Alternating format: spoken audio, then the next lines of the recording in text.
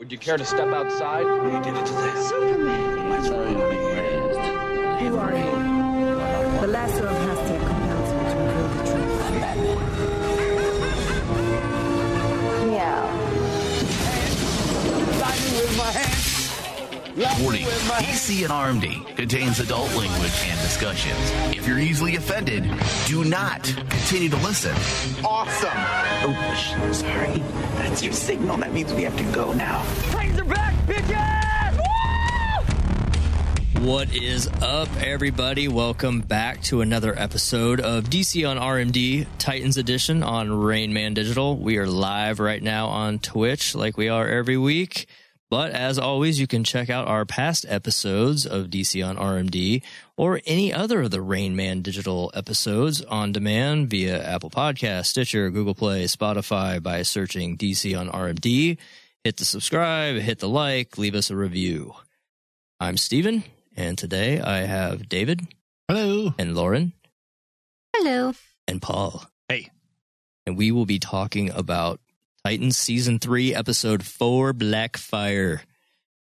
Directed by Millicent Shelton again. And written by Stephanie Coggins. Which was a new name. I don't think I had seen that one pop up. No, I think she's one of the newer writing staff. Yeah, so this was interesting, I think, compared to the last couple of episodes, because we really focused a good chunk. I kind of broke up my notes here in like thirds, because a good chunk of it was really around Corey and kind of what's going on in her world. But, first and foremost, the team is having a hard time with this death. Yeah, I mean, you got a house full of mourning and self-blame. Yes. Yeah. It makes sense, and I like seeing that. Oh, yeah. I like getting that exploration of the characters. 100%. Because it creates great character development. Yeah, and we see each character dealing with it in their own way, and of course, Dawn's going to take it arguably the hardest because they were together for so long, and that's got to be rough to lose a loved one, particularly in the line of work that they're in. And she's the one who pulled the trigger at the end. Correct, and so it's like a double, triple, quadruple whammy for her. But everybody's dealing with it, and Connor, similar to Dawn, was dealing with it. I love the fact that I think it was you in the last episode that called it about the whole Lex and Superman dynamic and his personality, and it being called out. I was like, "Oh, that's cool." Here's a guy that he couldn't solve the problem with his super speed and super reading and super problem solving skills, and some of those skills are also Lex skills, and he kind of failed on both fronts. He was really blaming himself for the Lex side of his brain, but even at the end, he couldn't speed in fast enough. And even if he could, what was he going to do? Well, remember, I think he even stated like Superman would have actually saved the day.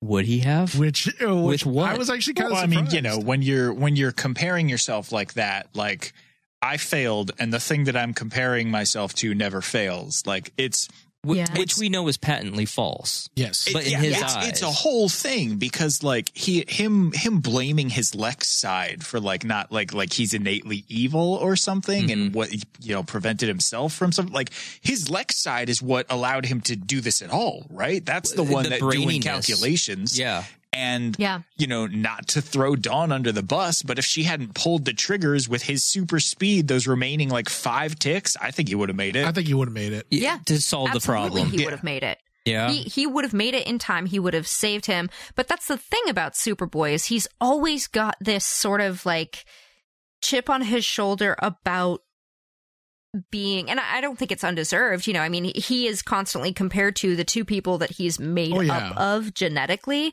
and he's kind of taught like Superman good, Lex bad, like inherently good, inherently evil, instead of really focusing on, okay, well, I'm my own person, and here's the strengths of Lex, and here's the strengths of, Clark. So it's a struggle for him his whole life, but he got this lesson really early on about, the tribulations of being a superhero, right? You know, the hardship that comes with it. And what's interesting is, Paul, you just know, like Connor is judging himself against Superman or Clark, right? That's who he's trying to live up to, the red boots that Superman fills. Yeah. And the previous episodes, and even somewhat in this, Barbara's still trying to live up to Jim, her father. Oh yeah. Dick's trying to live up and be a better Batman, which, you know, they talked about in this episode. There's so many characters that are trying to live up to someone else that's either their elder or their mentor or their superior or whatever. Parents, man, they fuck you up. Bingo. And the thing that's really cool is that's almost kind of like a ongoing theme in regards to any of the Titan stories. Is like they constantly have to live up to their mentors. Yeah, I mean, like Titans, how do we Teen be Titans. more than sidekicks? Yeah, exactly that. Yeah, Titans, Teen Titans, they're always trying to like just be more than just the sidekick that a lot of them originated and as. get out of the shadow, as it were. And they even allude to that, you know, in the last episode of when, or I guess it was the episode where they were looking through all the different potential Robins, and Dick calls him out like, you're just looking for another sidearm. Right. And so you have to think that, yeah, not just in that moment, but how many of these characters feel second fiddle and they're always trying to step into the limelight themselves, whether that's the right thing to desire or want to be, just be you. And so that's an interesting dynamic, particularly as everybody's dealing with this emotional fallout from Hank's death, and Connor's taking it out on Gar. And is kind of being a complete asshole because Connor doesn't know how to process his feelings. He's still a test tube baby at the end of the day. Oh, yeah. He's still learning how to. He's like 45 days old or something. Yeah. So he doesn't have a whole heck of a lot of real life experience just yet, and he doesn't know how to process those emotions. He's taking them out on Gar, and by the same token, poor Gar, he's obviously hurt by it all, but he's also got to deal with Corey's bullshit. Yep. Like. It's not Corey's fault, but here's somebody that's basically like somehow he's always the target. Although even in Doom Patrol, have you guys noticed something about Connor? One last thing that I actually started noticing, especially in this one, the mistakes he makes are almost very Lex-like. You know, Lex always feels he's one step of everybody, but in the end, he comes up short. Why? Because Superman will always outdo him in some way or another. At this point, it's almost like all of Connor's mistakes that he's made since if you look at when he gets first introduced, he's very rash. He acts before he thinks, and in a way, it's very Lex-like. That's what Lex would do. If Lex is pissed, he's going. That's how you beat Lex Luthor. You get him angry enough, he makes a mistake. Which, how much of that is the writers writing that character so well for those subtleties to exist, or how much of that is the actor understanding that material on the page and understanding the character from the books and being able to bring that to life? It could be both. Yeah, nothing against the actor, but I'd like to hope that it is the writers, where you have like one side of your personality is like trumping or causing problems for the other side of the personality, because the not the evolution, but like the growing up of this character would be like understanding both sides and using them together at the same time, instead of like what we saw with him making the deactivator or whatever the fuck, using the super speed and the brain, just more of that consistently. If only all of us could be so lucky to tap into the dualities of our being, right? And channel it for something good, or be able to control it for something good or positive. It's a really interesting play that they're doing with that, with Connor and his story. And I hope to see more of that. And I hope to see a little bit more of Gar wrestling with him, trying to figure out how he's going to fill.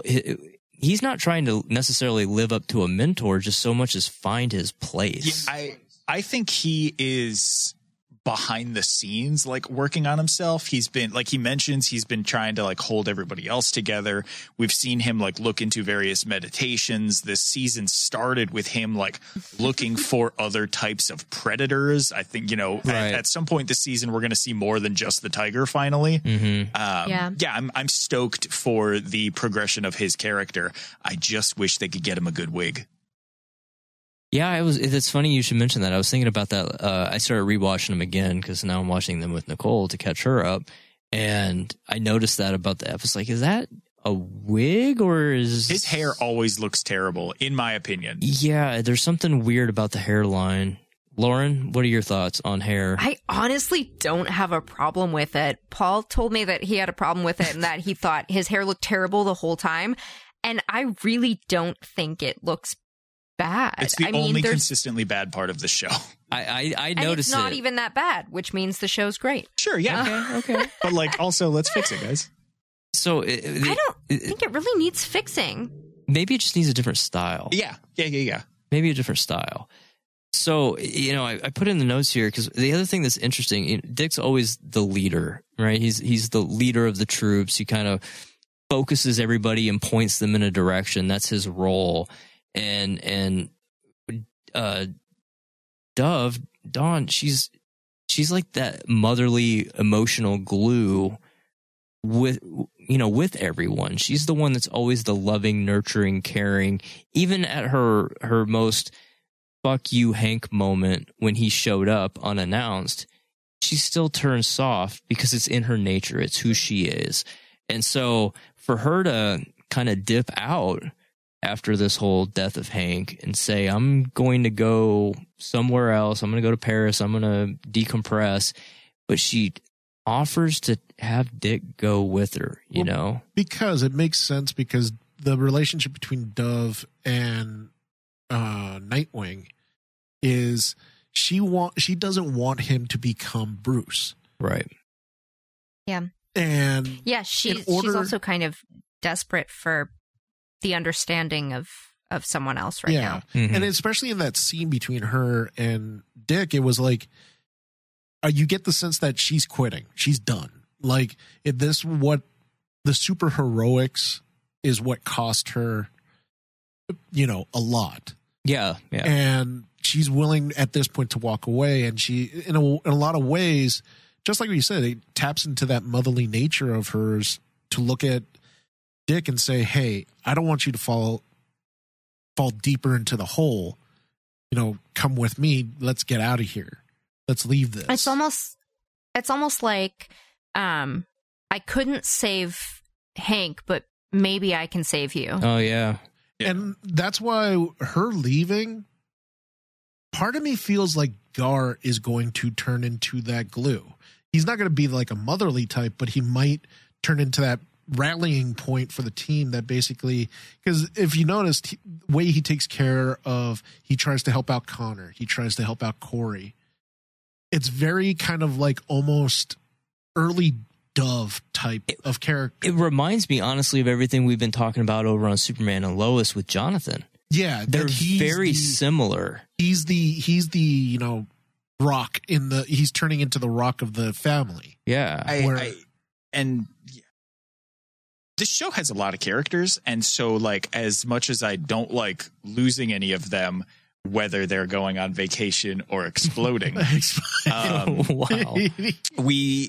We've got two characters that we haven't even seen yet this season, right? And Raven and Donna. Yeah. If Donna comes back. Yeah. I mean, she was in promotional art for the season, so like presumption is there. But everything that you said about Gar, I think when Raven eventually comes back too, though, like her and Gar as like a team will absolutely be the glue that just holds everything together. And honestly, at the end of the day, when I think of the Titans, the main Titans in my brain have always been Gar, Raven, Nightwing, Starfire, and he's not in this episode. He's not in this series. Is Cyborg? Yeah, and they had to replace Cyborg with a couple of heroes, and that's what I always felt that Hank and Hawk and Dove would fill in. is that cyborg element. Now you take out the cyborg element. Who's the person that's going to take over that role? Connor. It's Connor. A character struggling with the duality of their existence. And everything. Connor. And we get a dog too. So we got a big cast of characters. So taking 2 of them off of the map probably is not a big loss. It's probably not a bad thing, but I do, again, having rewatched these episodes the last few nights with Nicole, I said it, I enjoy Hank. Like, I actually enjoyed him. He's kind of like that dude bro. Everybody who isn't a piece of shit garbage monster liked Hank. Fucking David. I so enjoyed him blowing up. That moment with him and Dick in the kitchen having that bonding moment. There was just some good old fashioned brotherly love between 2 guys that respect one another and care for one another. We're going to get this done, and I'm definitely not going to explode next episode. Right. Chin fucking up. Definitely and then, not. Boom. So, do you guys think that we might see Dove come back? I wish he had said, like, chin up to Dick, like the last time they talked in that episode. Oh, like a bookender? Yeah. But anyway, what did you just say? So Dove, do we foresee a possibility that she might come back under some strenuous circumstances? I mean, I hope so. I like her, and like maybe not even this season, but like no, I haven't read or seen anything about her like not being part of the show anymore, and I feel like there would be articles everywhere. All I've seen is people were questioning or assuming that maybe this means that she's been written off. I mean, obviously Hank exploded, but the day that his episode dropped, I saw some interviews with him where he said he was sad to leave the role. He was having a lot of fun, and it was a fun show to produce. But with the number of people that are on the show as a cast, and they keep expanding. I mean, you look to any of the big budget, any of the Marvel movies, right, where we had the whole team. Yeah. It's a lot to take in. It's a lot to track. But they make it work. But here, to do that over and over and over and over again, day in and day out, while they're doing each episode, it's a lot to juggle. It's a lot to juggle. And the problem with the character of Dove at this point is Hawk and Dove, since they've been introduced, are kind of like they're basically a tandem that have to be together. Mm-hmm. To bring her back is going to be tough. I could see it happening if they continue the relationship between her and Dick Grayson, but Dove without Hawk, it just doesn't seem right. Chemistry-wise. If she goes back, she goes to Paris, hangs out for a while, finds her smile, she can like reinvent and like come back as a whole new character. That's what I was just going to say, Paul. She could be somebody else. Let's call her Falcon now. It's just a different bird. Which there was a funny reference to that, with all the different bird names in the episode that we watched last time. But the other big third, if you will, like again, the Corey thing. I was surprised with this one because I was really hoping that the flashbacks were going to connect to the overall story. No, they connected to her sister. And I was really surprised that they did that. So I put it at the end. That part didn't surprise me. I put it towards the end, but I'm going to ask it up front. How do you guys feel about this? Do you care about this back story? Okay, I'm going to jump out in the front here and let this bus run me over if I am like in the wrong.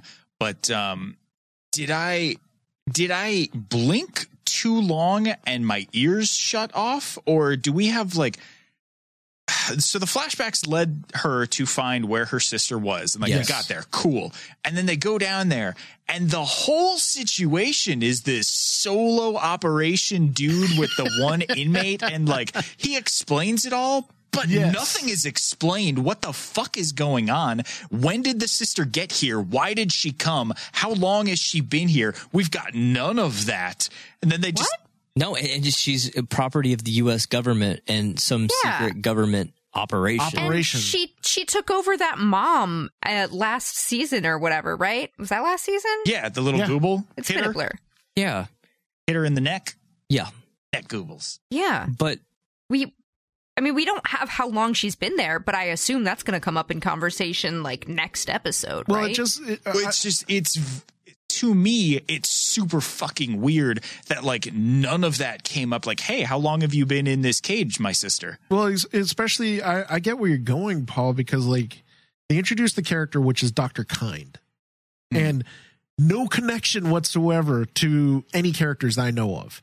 So, and then what they have the opportunity to actually connect it. Maybe it was Star Labs. Maybe it was. That's what I thought they were going to do. I thought they were going to connect it because we've already been introduced to like an organization that's been, doing some very nefarious things. But they just basically say it's just a government agency that's working covertly. And the notion is that they are protecting Earth by keeping her there. So like what threat did she ever present to justify doing this? Right. And if that was the case and you're protecting the Earth from this all-powerful alien being and you just got this knucklehead scientist and she's in a red box, there was no other security measures whatsoever than him running after them saying you can't do that. Oh yeah. And with Corey on Earth and her sister having killed her parents, she's the fucking queen of the planet, right? And she's not there and nobody's looking for her. Exactly. Somebody came for Corey.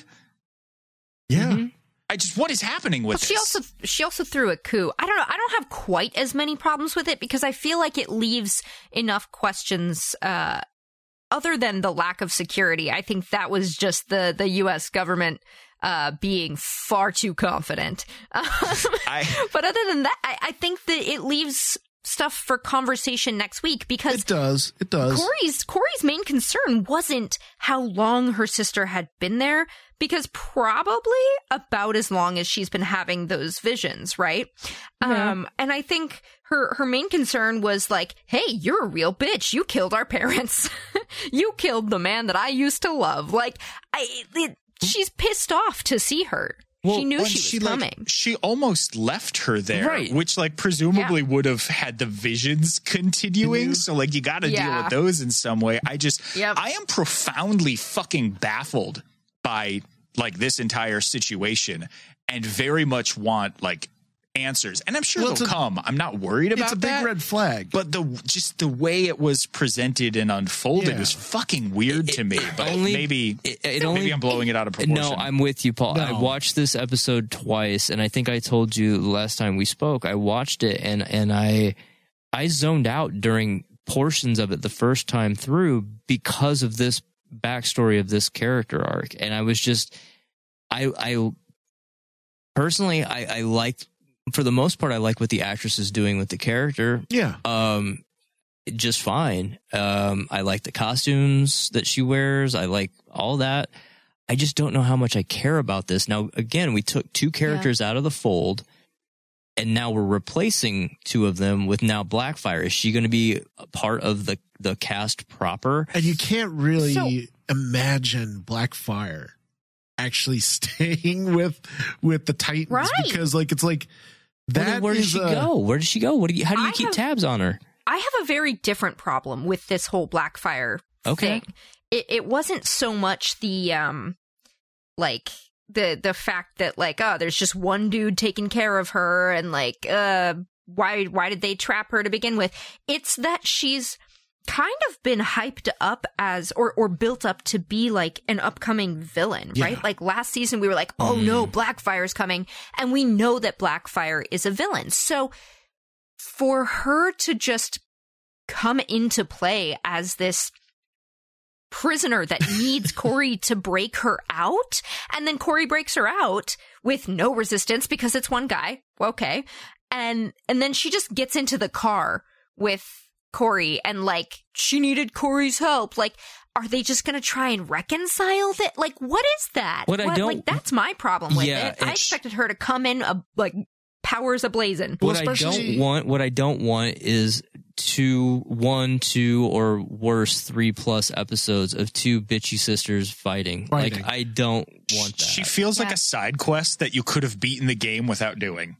Well, that's a good yes. And on top of that, especially since she was first introduced, now maybe you guys could correct me if I'm wrong here, but like last season when they introduced the idea that Blackfire was around, it was an initial threat to Corey. And Yeah. Everyone assumed last season that, Blackfire is coming. It's not that she was here, is that she's coming to basically fight Starfire. Yeah, it was. Yes. She killed her parents to gain the throne. And Starfire is a loose end. Got to wipe that bitch out too. Yes. And then suddenly you take, I wouldn't say a 180, but like a 90-degree turn, and suddenly say that, Blackfire's been on Earth the whole time. She's just been a prisoner. And it's like, well, I don't think she's been on Earth the whole time, but she's definitely been there for a little while. She just no longer feels threatening. You essentially set up the villain last season, and you just took all of her teeth out. Mm-hmm. Well, and the line that like, because I imagine the room was like a Superman room, right? You put him next to a red sun, and his powers don't work. Get him out of there, and he's good to go. The line was that her powers might eventually come back if she wasn't around. Well, and so like, is she just a fucking lady? Like, what is this? Yeah, and same with Starfire, because he said it would take a while. Yeah, and Starfire's powers were probably diminished because she was. And she kind of challenged him. Do you want to test that theory? I thought the way that he phrased it. Yeah, whatever. I'm wrong. But the way that I picked up his phrasing was that like she potentially just didn't have powers at all anymore. Well, no, I think the way it sounded is they will come back, but who knows when? Because she was held within that room for a while. Mm-hmm. And who knows how strong they'll come back? Will they come back 100% or will they come back 150%? Or 20%. Could be long-term effects. Yeah. Like erectile dysfunction. And then if your powers persist for more than exactly, and unfortunately, call your doctor. The biggest question also that dawned on me was like, okay, if she's such a threat, if the guy Dr. Kyne was saying they can't take her out because she's such a threat to Earth, who put her there in the first place? Then was it a major superhero that actually put her there? Because apparently she's so powerful. It has to take. It could have been some plebes. Whose shit list are Gar and Corey on now? Yeah, right. He also mentioned that you shouldn't take her out if she's not unconscious because she's a huge threat while awake. And they did show that they like knocked her out or whatever. I don't think she was expecting anyone but Corey to know that she was coming. But they clearly were monitoring extraterrestrial stuff enough to know that something of her entered the atmosphere and she took over a body. And they monitored, probably after Starfire came to the planet. And then they saw that she was kicking ass and saving humans. They're like, all right, she's cool, superhero. Good. Alignment checks out. But let's check out her planet. Oh, her sister seems like a real bitch. So bad. She's on the naughty list. I'll say this. To me, the most interesting part of this entire situation with Corey breaking her sister out, and even leading up to it, was one, her calling the shrink again, and his awesome office. Like, that dude's got a pimp office. I want that office. That was more interesting to me. Okay, so not to completely derail you, but I'm trying to like visualize it right now, and like I can't even, because every time she calls him, he's so fucking thirsty that I'm like, dude, like you are a doctor and you're trying to be a doctor, right? Like, what is and I get that he got a little nibble, a little taste of that good. Can you blame him? Well, because he doesn't like believe that she's an alien, right? So he doesn't, and she's saying it outright. But does he know that she is like a hero? He does, because like that's kind of cool. Like I get consistently shooting your shot and trying to get with this hero but he lady. Didn't know that until he saw her on the news, and he's like, "You're a Titan, right?" But which is why he's all over it now. I agree. Like, look, be a professional, bro. He's a professional. But the thing is, though, is he's not trying to be a professional for her. He's trying to date her, and he's just offering what compassion he can with like his skill set that he's picked up in his career. He's not her therapist. But it's a difficult line to straddle. And it's like he's a dude being a dude, I guess. Sure.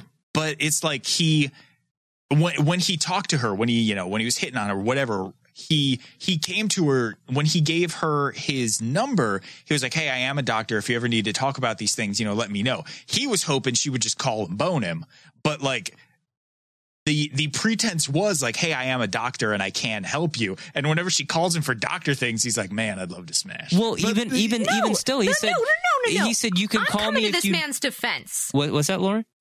I'm coming to this man's defense because Okay. no, that's not why he gave her his number. I mean, yes, he wanted to pursue this relationship, but he gave her his number and said, "Hey, I am a therapist. I am like qualified to talk to you about these things if you want." Right. But she was just trying to take him on down to Bone Town, and he could tell that she was going through a rough time. And he said, morally, ethically, I can't go through with this with you. I'm sorry. I really want to. You are beautiful. I'm very interested in your personality, but I can't ethically go through with this because you're clearly going through something, and I would love to be there for you. Well, also, Now, just to throw some defense on for the guy too, I mean, technically, didn't we establish last season that Tamaranians kind of exude this weird aura that affects people in a sexual way? Because remember, in last season, she was boning everybody.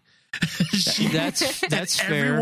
Everyone under the sun was more than happy to find Mike their is. way with Starfire. Yeah. I don't know that that's a Tamaranian thing. I think that's specifically the fact that she looks like a model and dresses like a streetwalker. Like, which we support. Yes, yeah, it's we fine, support. but like she's gonna get attention. Right. For sure. Yeah, she's putting do out some whatever she wants with signals. So that was the one thing for me was I was more interested in. Lauren brings up some really good points, but I was more interested in his office and the fact that the deprivation chamber was a tanning bed and not an actual deprivation chamber. That was a tanning bed. Let's be honest. So, like an industrial strength superhuman tanning bed. Yeah, exactly. Why does Bruce need that?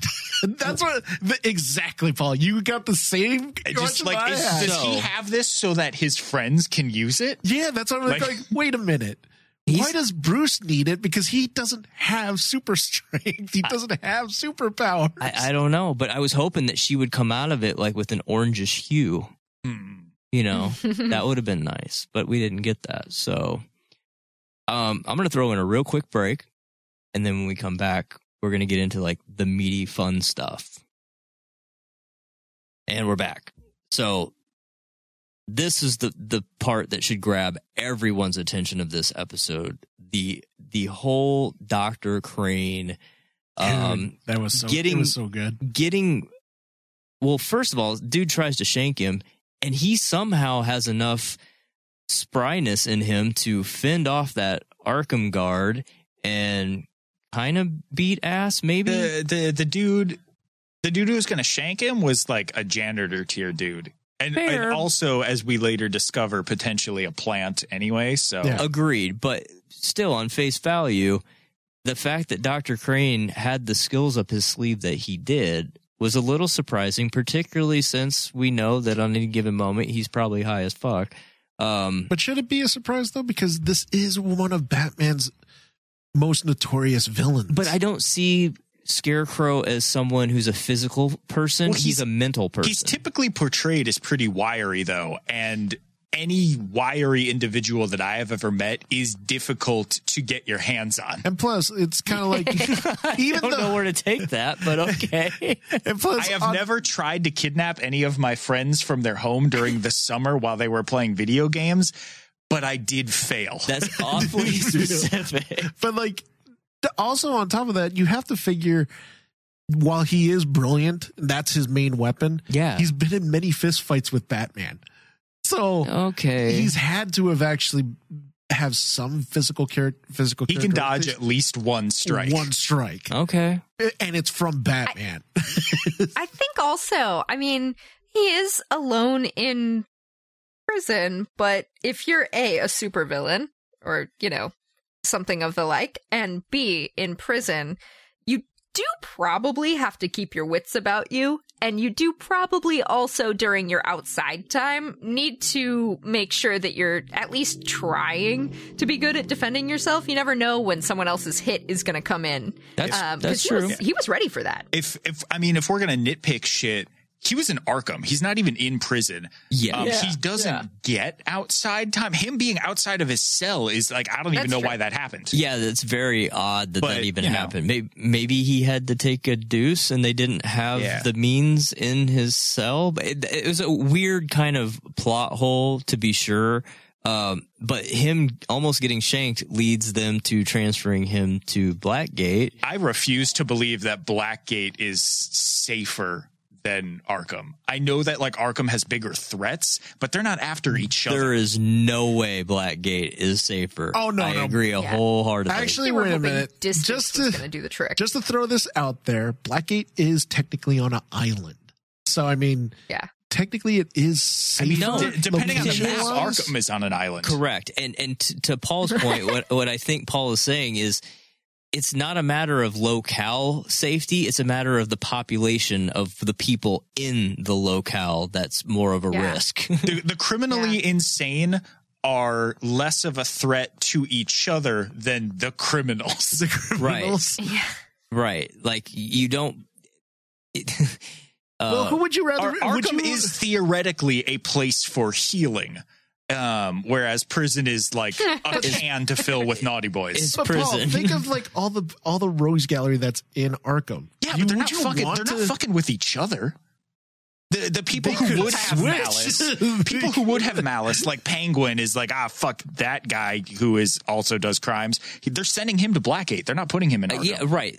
The people I would see in Blackgate are Zaz and Bane and You think? I would be thinking Zaz and Bane would be in Arkham. I wouldn't put him in Arkham. I put him in maximum security confinement. Zaz will get a good therapist, but he's probably still going to be Blackgate. I'd put him in Blackgate. Put him in Blackgate. No, that's See, where I've I'd put him. always figured all of Batman's notorious rogues gallery, they're all in Arkham. I think that's where we've been. Blackgate. Most of them. I think that's what we've been led to believe throughout the history of Batman. But if I'm doing my due diligence as a law enforcement official and a Like I can see healthcare like the professional, Falcones being kept in Blackgate. Yeah. You know, like the organized crime. Yeah. And you have a point, like Penguin, sure. People whose crimes are crimes go to Blackgate. People whose crimes are like domestic terrorism go to Arkham. Yeah. And that's why I was like thinking is like, what's scarier? Yeah. I think Arkham would be a scarier place to be, but it'd be safer. What was that, Lauren? Nothing. It doesn't matter. No, it does She matter. said something about Zaz. Say it. No, I think Zaz, like, because he was brought in as a reference here, of like who goes where. I think, for instance, like, I don't think Zaz has like a personality disorder. I think he's just like a bad dude that needs a therapist rather than like a psychiatrist, and he just likes to do murder. Right. He's just batshit crazy. He's just a murder boy, you know, like he's a bad guy he's a and probably a psychopath. sociopath and a psychopath, but he's not like he doesn't have these ideas of grandeur that like the Joker does or Right. someone else. So yeah, I think some of them definitely go to Blackgate. That's where I stand. So what's interesting, again, having rewatched the episodes and seeing all the stuff that we were talking about with Jason kind of taking these bits and pieces of these different villains of the Rogues Gallery and kind of turning them into this ultimate villain archetype of Red Hood. This whole thing kind of played out like a chess move, a grand chess move of, I'm going to plant somebody to shank him. He's going to get transferred. Dick's going to rescue him because that's, or air quotes, rescue. That's Dick's nature to come in and thieve him up and take him to a cabin in the woods where Bruce trained us. I mean, like, there's a lot to that plan. Where then I can scoop him up instead of scooping him up at this point. And like, yes, it's all like, it's such a, I know what you're going to do. So I make my plan. I know how you're going to counteract my plan. And then I know how to continue my plan from what you do to try and stop it. It's nuts. It's nuts that he could think that many chess moves out and every single move played exactly how Jason knew that it would. What was interesting was once Dick gets him out there, you know, we start the conversation between Dick and Crane as it Dick goes on, it's clear for sure Jason has spilled all the tea. Yeah, there is a lot in that conversation, not just specifically what Jason has told Crane, but like for the show, there is a lot of like kind of story spilled out right there. A lot of things revealed. Yeah. And it was interesting how it was revealed because it came through Crane, calling these things out to Dick, like, I know this. And it was almost him playing shrink towards Dick. And it felt to me very much like an homage to Seven and how that played out with the killer in that movie, with Brad Pitt as the cop.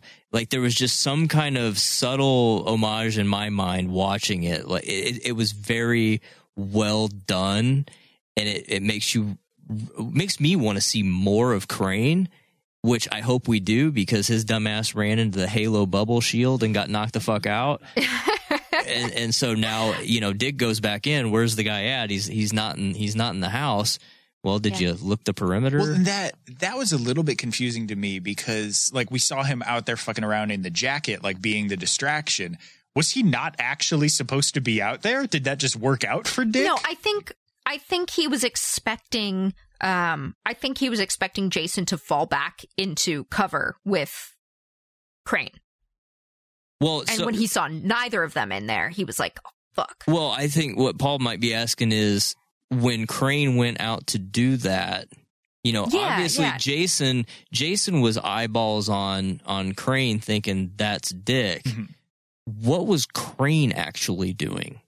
I think that was Dick's plan. He was a decoy. He said, hey. Oh, okay. I see what you're saying. I'm gonna, because he did say right after the perimeter was breached, right? He said, we have to get you cleaned up. Company's coming. That's and he was, you know, cutting his ties and stuff. So he was clearly putting him in that outfit. So that was the one moment there. That was the one moment where Jason didn't see that particular chess move, but still was able to counteract it. And that fight sequence between the two of them was awesome. And again, straight out of the games, when he starts flipping around and he's pulling the triggers on both those, well, even just trying to shoot the rifle, and that didn't work out, but just wielding both of those pistols and just slow motion and Dick dodging every round. Fucking awesome. So cool. There's a couple of things there that really stood out to me. Even the sound effects of his sticks sounded so cool. But the big thing for me is less choreography and more just like the writing of the fight. Okay. Yeah. At the moment that Dick like screams at Jason, you told him everything. Mm-hmm. Like that's the moment. I'm sorry, but it almost feels like that hurt him more than him killing Hank. I think you're right. He's used to people dying. He's used to, you know, the bad guy killing someone or hurting someone that he loves. It's not that he thinks Hank is, you know, disposable. It's just that he's kind of shielded himself to that. He's not used to the family secrets getting out. And that is the biggest betrayal. That's the moment that Jason is the Red Hood and no longer Jason. Boom. That's it right there. And I want to add to that, Lauren, because we know, and I thought about this when Hank showed up in the Batcave and he said, I pedaled as fast as I could. It's like every motherfucker knows how to get into this place. So there's a lot of people that know about Bruce, know about the family, know all these secrets.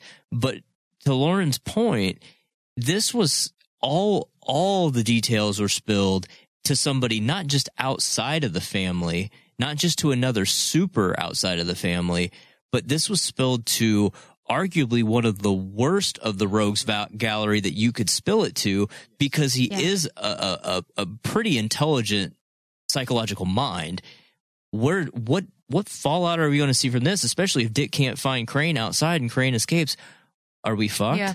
Well, especially since Crane is with Jason. They just went off wherever, but that's what we're assuming, right? So when you think about like Scarecrow as a character, mm-hmm. he is probably the most dangerous Batman villain out of his rogues gallery, because in a lot of ways, Scarecrow's power is the same as Batman's. Batman uses fear to control the criminals. Mm-hmm. who's the master of fear among his rogues gallery. And that was another interesting point when Dick and him were going back and forth. He called out that you guys were all brought to this cabin. You were all driven based on your fear. And he put like the subtext in that entire dialogue and back and forth. Yeah. I mean, essentially, right. Crane was trying to tell Dick, Bruce is just as bad as I am. Yeah. It's the two sides of the same thing where, you know, Bruce is like, okay, what are you afraid of? Let's beat that. So you're afraid of nothing. And, you know, Scarecrow is like, well, what are you afraid of? Okay, now I know how to beat you. And while Dick like counters that argument with like, well, you know, here's where we come to defeat our fears. We have no weakness. Mm-hmm. But like, you know, all of that is part of the conversation where like I was concerned that like Dick is saying too much. Like there's the illusion that maybe Scarecrow might kind of think he's Nightwing, but like we haven't come out and said that yet. And then we realize that like Scarecrow has known all of this. So Dick stops pulling punches and he's just saying like this and this and this. Yeah. And like that is a fear. Like that the family secrets are out. That is a fear. And that is a fear that can't be beaten. No, that is a fear that Scarecrow has in his fucking pocket, and he can play it. Well, the coolest thing too, though, that kind of was a glimmer of hope, was that one scene where Dick looks at him, and it's one of my favorite lines of the whole thing, where he says, "I shouldn't have been afraid of the wolf. The wolf should be afraid of me." Right. Yes. And that, I think the big thing is that he was taking what Crane was saying, and he was realizing in that moment, this is all happening while Crane's talking to him and stuff. He's realizing that Crane knows. He knows everything. He knows. So he has to let Crane think that he's playing him, let him think that he's manipulating him and showing him, oh no, Daddy was a bad man. It's not your fault. When really he's underestimating Dick, because Dick is able to come back and say, listen, I'm honestly proud of this. You know, yes, Bruce may have sucked. Yes, he may have manipulated us and treated us in ways that children shouldn't have been treated, but I won't betray him, because at the end of the day, good or bad, what he did is what he did, and I'm proud to be a part of this. I'm happy with where I am and who I am. And the weird part, I hope they play with this, because you can tell that Jason, that's the thing he could never get over. His characteristic can't get over. And a lot of ways at this point, now Jason, while he's, for the past 3 episodes, he's been kind of like leading the Titans. At this point, when Dick confronts Crane, I was like going, this is where Jason basically has to now be on his back foot, because he sees that Dick, he's not afraid of him. I think that was a Batman move. I think Dick felt like he was losing the room, so he said a one-liner to like scare Crane. And while, you know, it's accurate and true, I think Crane still has the upper hand, having the family secrets. I think that is still a terror for Dick. But I think that part of me feels that wasn't aimed at Crane, though. It was aimed at Jason. It was. Because here's the thing. He was losing the room. Yeah. But at the same time, the most fear that he could instill into Crane is to make him see or make him believe that Dick is willing to do what Bruce is willing to do. Well, and you know, he's willing to become Bruce. Yes, but he needs to be a better Bruce, a better Batman. And who knows what that's going to equate to, particularly with family secrets out in the open with this kind of person. One thing that stuck out to me, besides just the beautiful kind of poetry of the whole fear as a theme, you called it, Paul, from like that very opening scene of the first episode with Jason taking the antihistamine of anti-fear, and just having fear just kind of thread its way through each of these episodes ever so subtly until we get to this one and it becomes a major theme. What are we going to see down the road?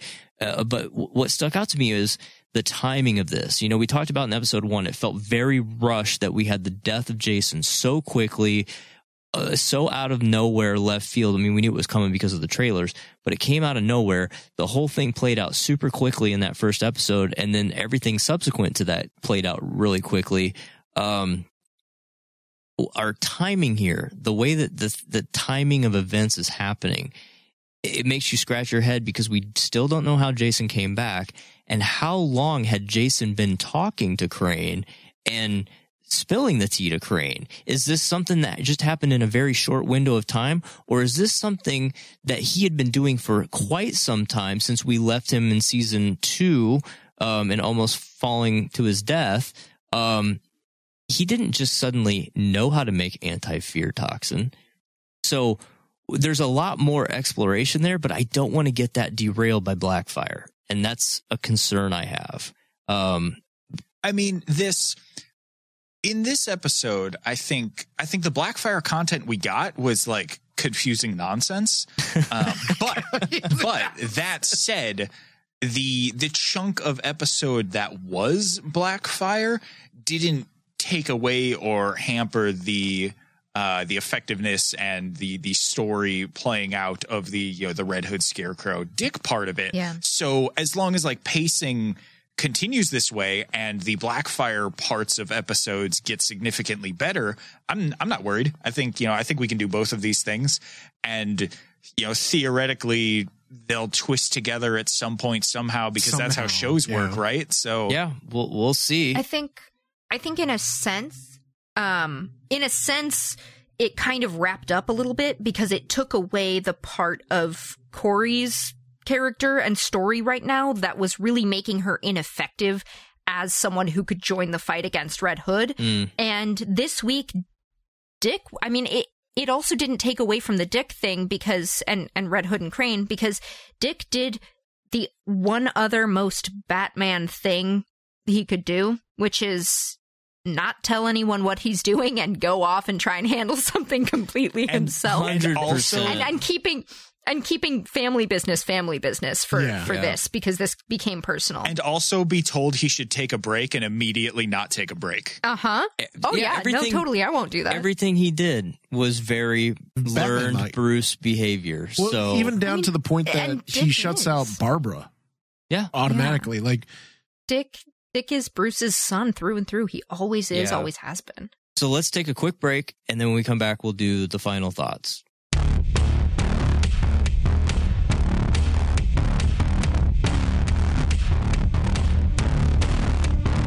Free stuff is awesome, but free stuff that will spice up your bedroom is even better. Just go to adamandeve.com and select almost any one item for 50% off, and then we'll load on the free stuff. Just enter this very exclusive code, RAINMAN, at checkout, and you'll get 10 tantalizing free gifts, including a sexy item for him, a special toy for her, and a third item you'll both enjoy. And 6 extra special bonus items that are sure to rev your engine, pique your curiosity, and even blow you away. Plus, free shipping! Always sent in discreet packaging. Go to adamandeve.com now. Get 50% off plus the 10 free gifts when you enter the exclusive offer code RAINMAN. Again, that's RAINMAN. Because without it, no free stuff. That's RAINMAN at adamandeve.com. And we're back. So, Lauren, since you were last giving your thought, what are your final thoughts? It's always me. Ladies first. I'm gonna go with an 86. I'm gonna go with an 86. I think everything with Dick and Scarecrow and Red Hood, that was all amazing. It was all so good. There was so much care given to those characters, especially Dick this week. He's really becoming more like Bruce than I think Bruce ever really wants him to become. At the end of the day, I think he thinks he wants Dick to be like him, but then goes, oh no, wait. And I think that all of the Blackfire stuff was, a little bit of a mess. And I'm glad to see the erratic visions wrap up for Starfire. Yeah, I agree. But I think, I think there's a little bit of maybe cleanup session that needs to happen at the beginning of next episode. Yep.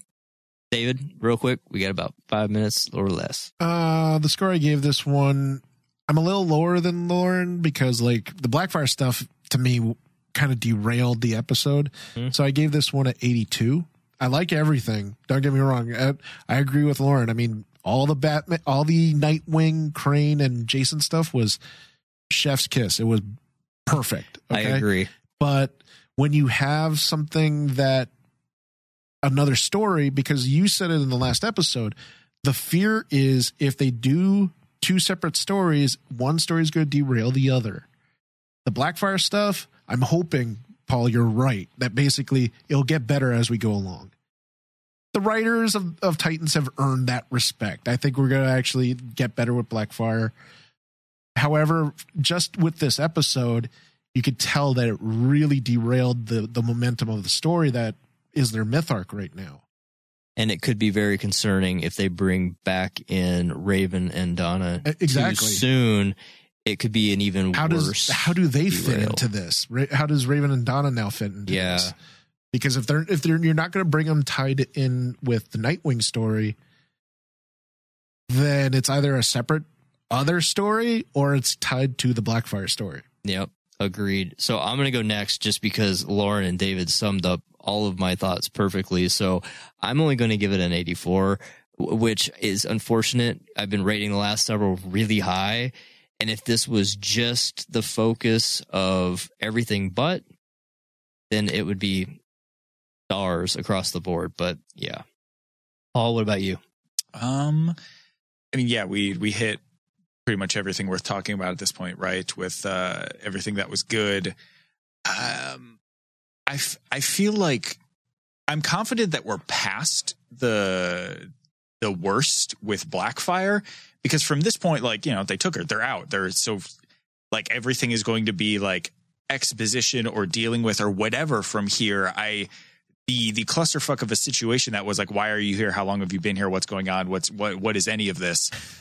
I think all we can do is either completely ignore it, but the story's still going to move forward, or we'll get those answers and the story's still going to move forward, because they're out and they're literally together in a car. So yeah.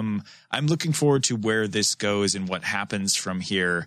But yeah, that was a big pill to swallow this episode. So I'm going to do an 83.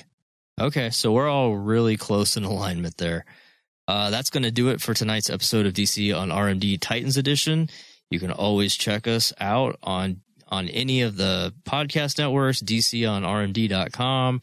Follow us on Twitter, Facebook, Instagram, DC on RMD, and we will check you guys later. Who are you bitches? Mother of God! Would you look at the time? When you came here, you had an hour. Now it's less.